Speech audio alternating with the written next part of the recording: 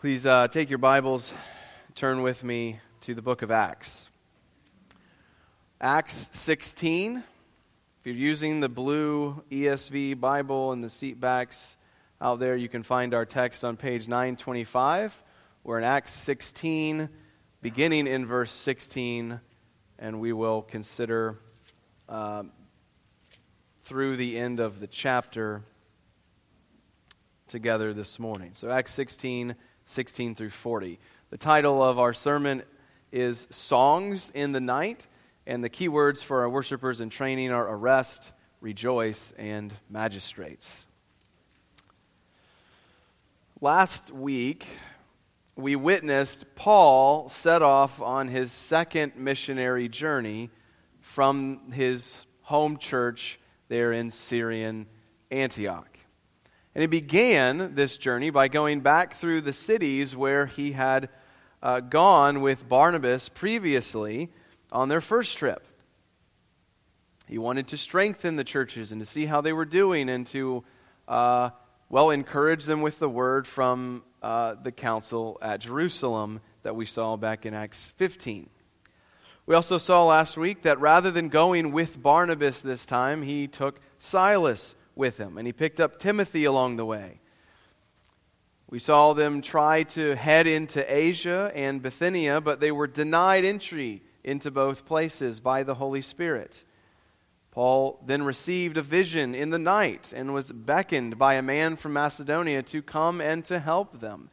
And so they concluded that God had called them to preach the gospel to those in Macedonia, and so they immediately set sail from the city where they were, in Troas. And they get to Philippi, a leading city, a Roman colony in the province of Macedonia. And last week, that's where we left them. Paul, Silas, Timothy, and even our author Luke had joined them, it seems, in Troas and had sailed with them to Philippi. There, they had preached the gospel to a group of women at a prayer meeting, and a woman named Lydia believed. She was baptized and invited the missionaries to stay with her in her home. And this is where we find them today. Staying with Lydia, they're in Philippi, and they are on their way to one of those prayer meetings. But as we have so often seen in this book, the kingdom of man was not going to take this new offensive by the kingdom of God laying down. See, God's kingdom had continued to spread. It was spreading out from Jerusalem to Judea, Samaria, and now it's going out to the ends of the earth, and now to this new city in Philippi. This was something that the forces of darkness needed to resist. And so we're going to see this resistance here, and yet we're also going to see the futility of this resistance. And so let me read these verses, beginning in verse 16. We will give an outline and then get to work. Acts 16, verse 16. As we were going to the place of prayer, we were met by a slave girl who had a spirit of divination and brought her owners much gain by fortune telling.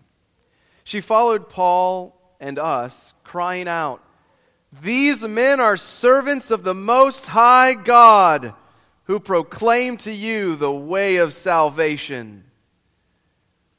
And this she kept doing for many days. Paul, having become greatly annoyed, turned and said to the Spirit, "I command you in the name of Jesus Christ to come out of her." And it came out that very hour.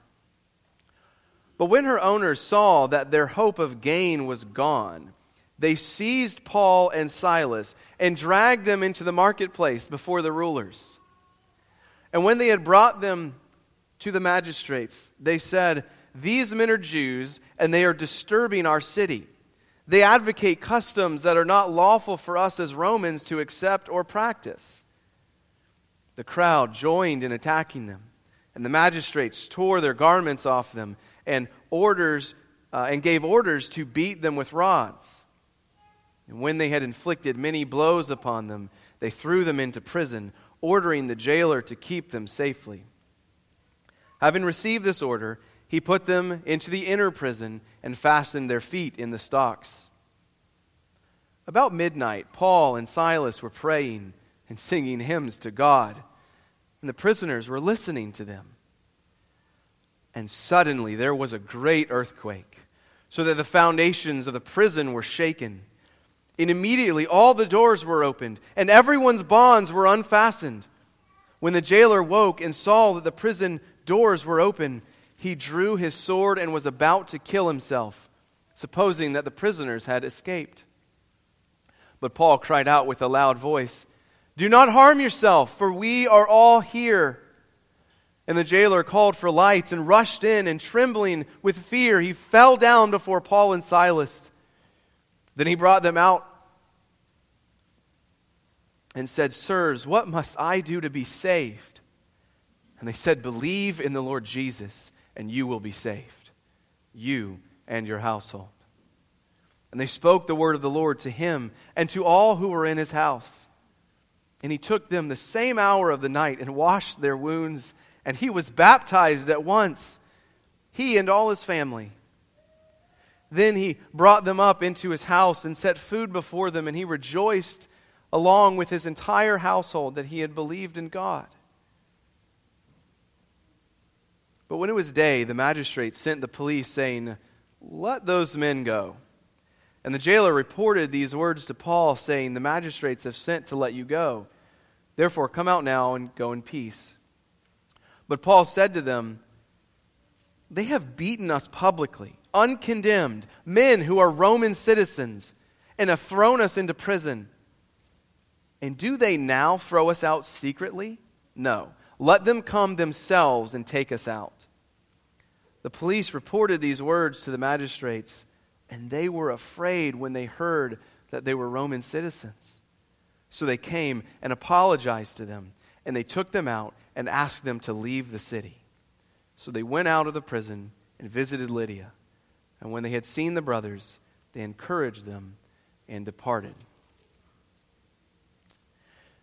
There are three things I want you to see with me this morning, three movements that this passage makes. First, in verses 16 through 24, we'll see the conflict between the two kingdoms again. We'll see this conflict between the kingdom of man and the kingdom of God in the confrontation that Paul has with the slave girl demoniac. Second, in verses 25 through 34, we see that despite the efforts of the kingdom of man to silence Paul, God's kingdom was going to prevail. There was no other way around it. And third, we see the surrender of the kingdom of man in verses 35 through 40. Of course, it's not an ultimate surrender, but in terms of battles, not necessarily the war, this is a telling surrender. So we see the conflict, we see the reality of the prevailing nature of God's kingdom, and we see the surrender of the kingdom of man, and under our three headings. Look with me in the first place then at verses 16 through 24, where we see the conflict arise.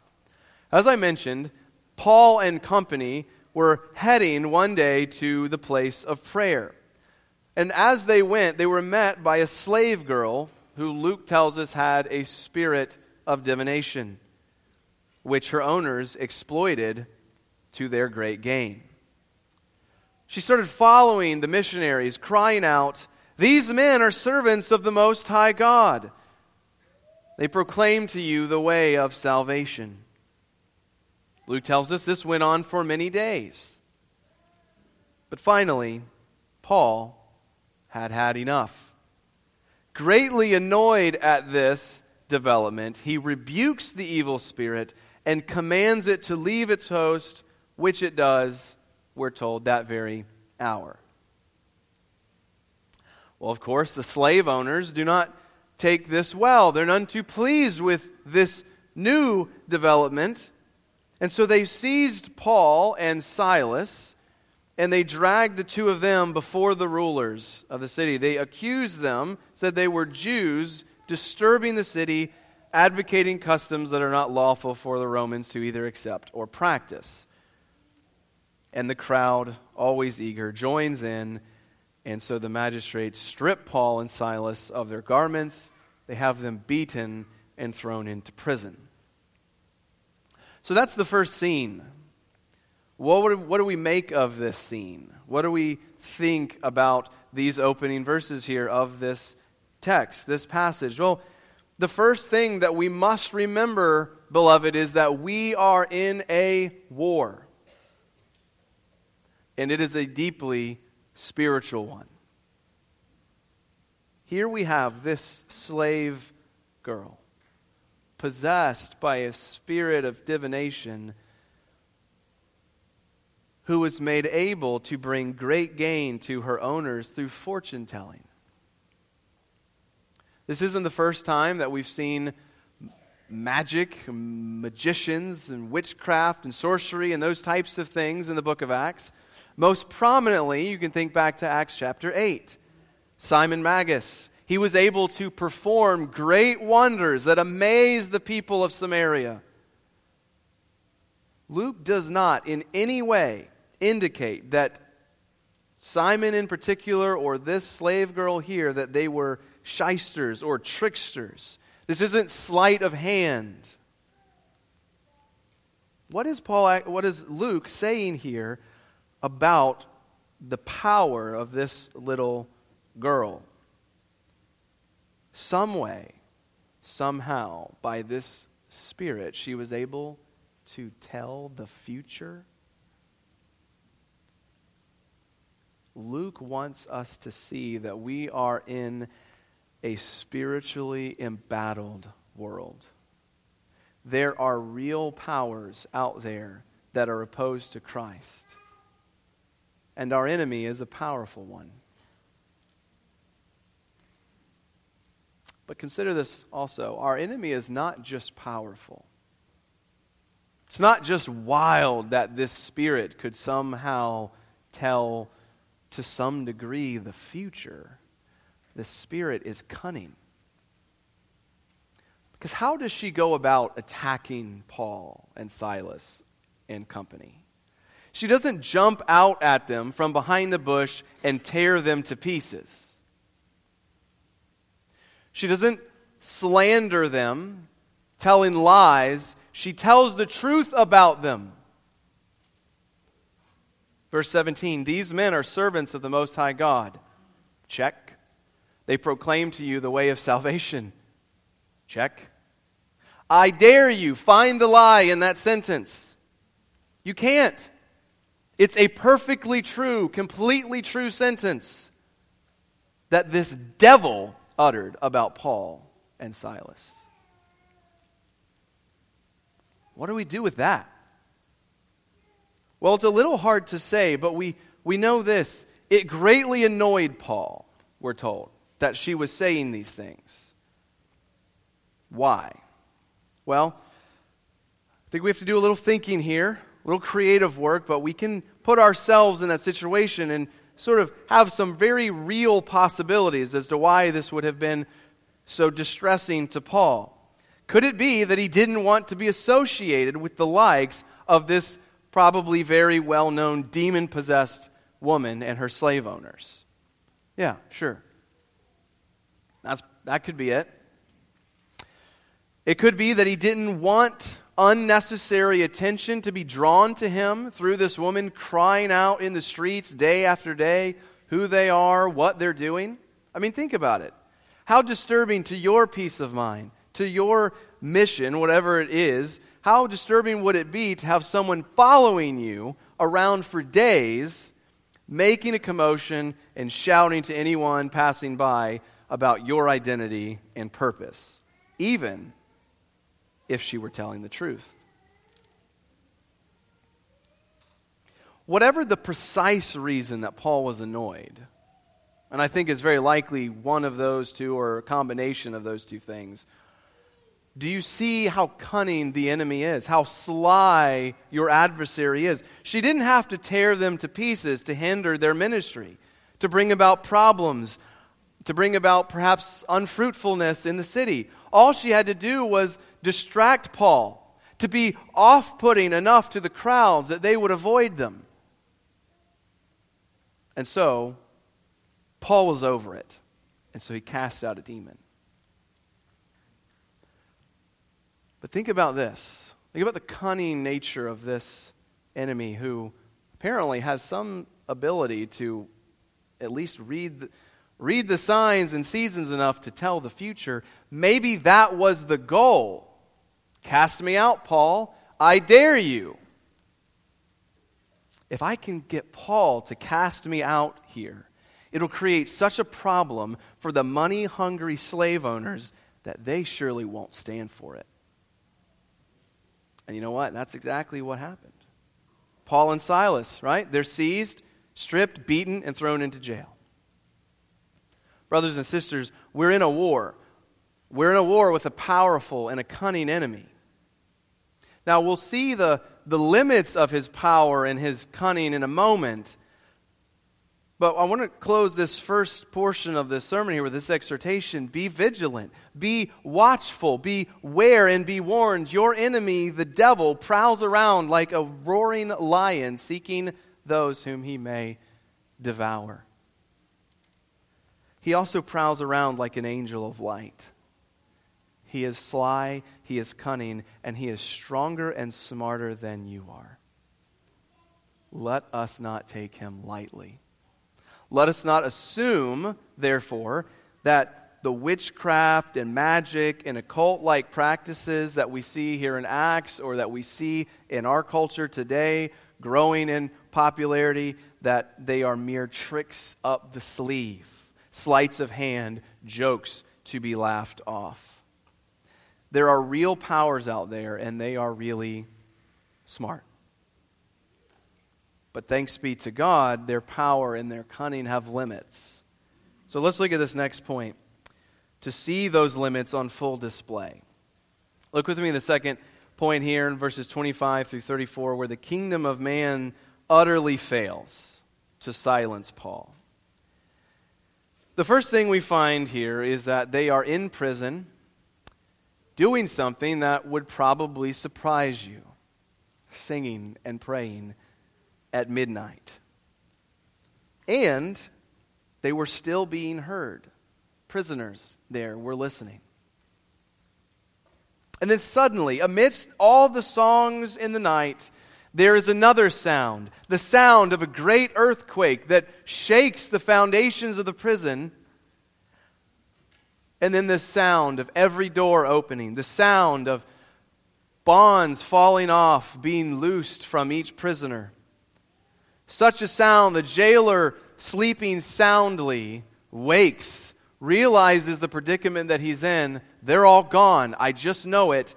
And in order to avoid the execution that would await him in the morning for having lost every single prisoner overnight, he goes to kill himself with his sword. And Paul stops him. And he lets him know, my friend, we're all still here. So he calls for the lights and he rushes into the cell and he falls down before Paul and Silas, trembling, and he asks the ever important question, sirs, what must I do to be saved? And they tell him plainly, believe in the Lord Jesus and you will be saved, you and your household. Well, apparently, he then rushes them over to his house. They speak the word of the Lord to him and to all who are in his household. And there he takes them somewhere, maybe the river, somewhere with water, and he washes their wounds, and then he himself is baptized, he and all his family. Chrysostom points out the reciprocal nature of these washings. It's a beautiful picture. The jailer washing the wounds and washing the stripes of these imprisoned missionaries, and then he himself is washed of his sins.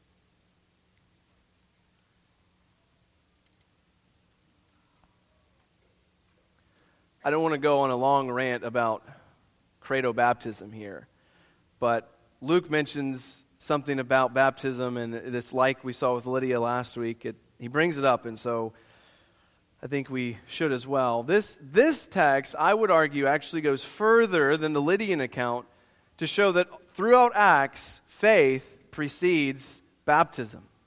Right? They tell him, believe and be saved, you and your household. They then share the word with him and all his household. All his family is baptized, and then they all rejoice together. In verse 34. Now, 34 says that, he brought them home, he gave them food, and rejoiced with his entire household that he had believed in God. But that certainly doesn't mean that only he had believed in God, since Paul had said that all of the family should believe. And he shared the word with all the family, and all his family rejoiced. Again, you can't build an entire argument for credo or pedo baptism from one passage alone, not even this one. But those are some observations as a Baptist to make. But the broader point of this passage is this, not even so much about baptism, it's this: the power of the evil one pales in comparison to the power of the Lord, to put it mildly. To whatever degree the evil spirit in the little girl could tell the future, to whatever degree it knew that annoying Paul would lead to him casting it out, which would lead to his arrest, surely it couldn't see much more beyond that. Because surely he would not have wanted yet another soldier called up into the ranks of the living God. Because now you have Lydia and her household. You have perhaps the slave girl. We're not told that she was converted, but that often is the case in the Bible, that when a spirit is cast out of someone, that they come to follow Jesus. So possibly the slave girl. Now you have the jailer and his household. You've got an actual church forming here. And all this brings us back to this embattled world that we're living in. This is now the third, I think, jailbreak that we've seen in Acts. The other two accounts, in Acts 5, 19 and 20, and then 12, 7 through 11, they explicitly mention the work of an angel in such cases. The apostles are delivered by an angel in Acts 5. Peter is delivered by an angel in Acts 12. And so at this point, there's no reason to think that there isn't an angel involved here.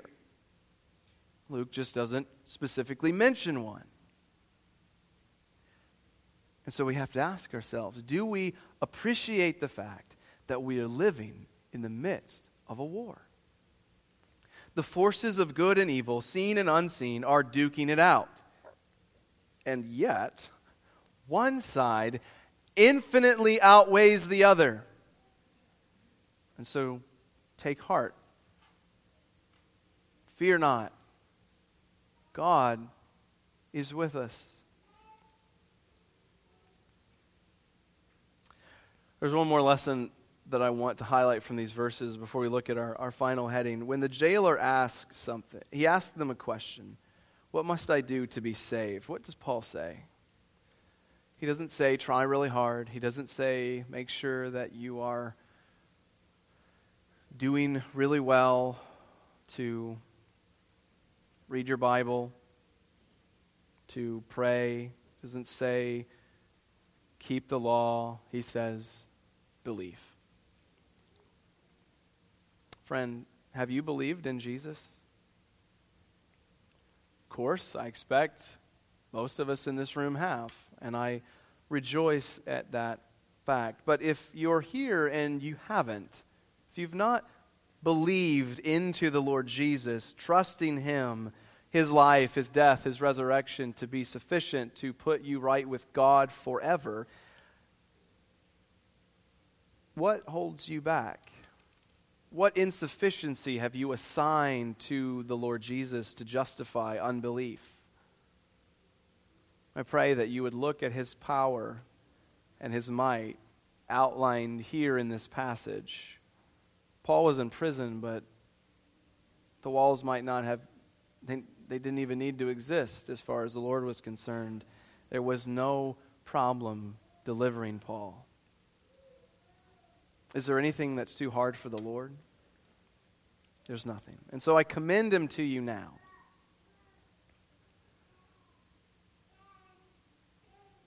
And to bring it back to baptism one last time before we move on, Like we said with Lydia last week, if you have believed in the Lord Jesus and so been united to him in his death and resurrection and haven't yet professed that faith through baptism, then you should.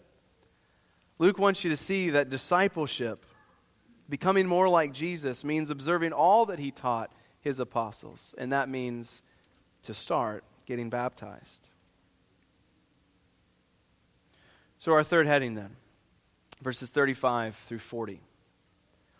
After the long night of rejoicing and eating and washing was over, the magistrates sent word that Paul and Silas were to be released. Apparently, from the reading of the text, it seems as though they had afterward returned back to jail that night. And so they send word to have them released. The jailer lets them know, hey, you guys have been freed. And Paul says, not a chance. They beat us publicly. We're uncondemned men. We're Roman citizens. They've thrown us into prison and now they want to let us go secretly? No, they can come down here themselves and do it. So Paul's message is a bold one. And it is relayed to the magistrates, and their spirits surely fell immediately upon realizing that they had treated Roman citizens in such a way. Roman citizens were not, by law, they were not subject to many of the types of ill treatment that other criminals would have endured. Certainly not the beatings and the tossing them into prison the way that they had. And so they sort of crawl back to them. They apologize and they ask, kind of beg them to leave. And so the missionaries visit Lydia and the brothers. They bring encouragement. And they leave town. And as we'll see next week, Lord willing, they head for Thessalonica. But I love this scene in these verses here in 35 through 40. The governing authorities of Philippi are absolutely humiliated here. They had rashly, foolishly, and sinfully arrested these men on trumped-up charges, lies, and deceit. They had acted in the height of injustice, except for perhaps they hadn't murdered them, so I suppose they have that to their credit. And perhaps that morning they had realized they had overreacted, that they didn't have anything to hold these men on, to do anything with them, and so they attempt to let them go the next morning. Or perhaps not. Perhaps they thought surely a night in jail after a night of beating would do them so good. Maybe they'll leave this way. Whatever the case, things are worse than they realize because they're not just two guys, they're Roman citizens, and they had really stepped in it. But Luke doesn't go into detail, but it's kind of fun to imagine just how much groveling these tyrants might have had to do or had started to do before Paul and Silas. Please, sirs, could you leave? Which, of course, they graciously do. But I love Paul's boldness here. As I said, it's a bold message he gives to them. Right? Likely heartened by the miraculous, miraculous delivery from the night before, he calls them on the carpet. He says, no, you can't just do this and get away with it. Because he's assured, right? How does he have such boldness? He's assured that no matter how they respond, God is going to keep working. God is going to stay with him. There's nothing to fear. But he's not audacious or arrogant, but he's bold and he presses his rights as a Roman citizen to full effect. Perhaps this is an act of kindness to Lydia, to the slave girl, and to the jailer. Paul leaves Philippi essentially with a stern warning to the magistrates. Be careful how you treat us. Speculating a bit there, but he wants them to know that what they had done is wrong. And the point of these verses is pretty much the same as the others. The kingdom of God triumphs to the shame of the kingdom of man. the magistrates working basically in tandem with the kingdom of man, working with the kingdom of darkness, they have surrendered in this case and asked for mercy, which Paul grants. So what can we take from this passage as a whole? How do we land this plane, bring this thing to a close? So there are 2 points that I think need to be reiterated and driven home for us as we go from here. The first regards the limited yet real craftiness of our enemy. And I want you to think about the temptation of Jesus with me for a moment. Think about that. Matthew 4, Jesus is tempted by the devil. And in the second temptation, what does he begin to do? He begins to quote Scripture to Jesus. He takes him into Jerusalem. He sets him on the pinnacle of the temple, and he tells Jesus, hey, throw yourself off the roof because of what Psalm 91, 11 and 12 says about the one who takes shelter in the Almighty. He will command his angels concerning you to guard you in all your ways. On their hands they will bear you up, lest you strike your foot against the stone. Jesus, in reply, quotes Deuteronomy 6:13, which says that we should not put the Lord our God to the test. Which is kind of amazing to respond that way. But what's even more amazing is the humility and the restraint in the Lord Jesus not to quote Psalm 91:13. Devil quotes Psalm 91:11 and 12. Psalm 91:13 says this, to the one who takes shelter in the Most High, you will tread on the lion and the adder, the young lion and the serpent you will trample underfoot. Now what comes to mind? Genesis 3:15. God declares war against the devil. Your seed and her seed will go to war. You will bruise his heel, and he will bruise your head.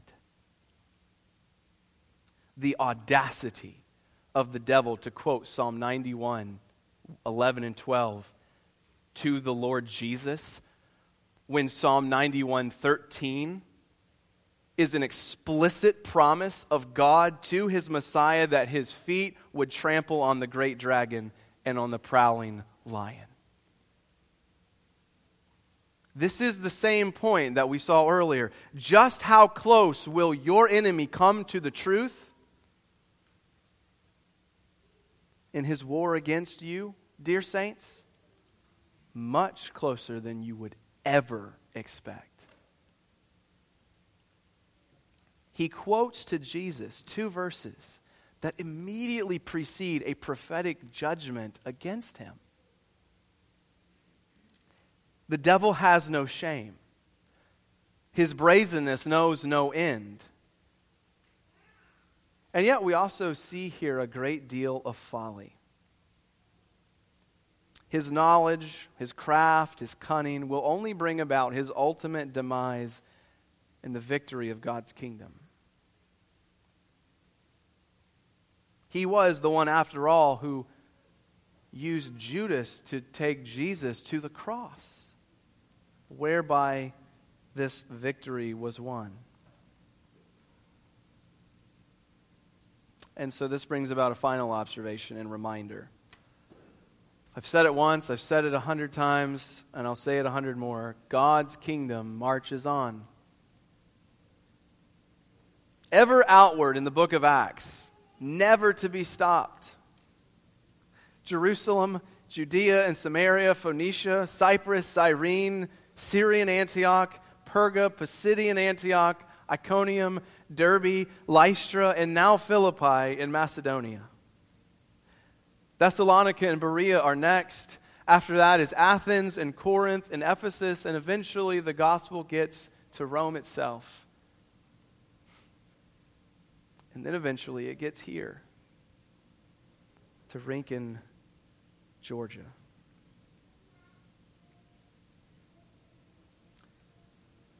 There are ebbs and flows of faithful Christian witness in this place and in that place.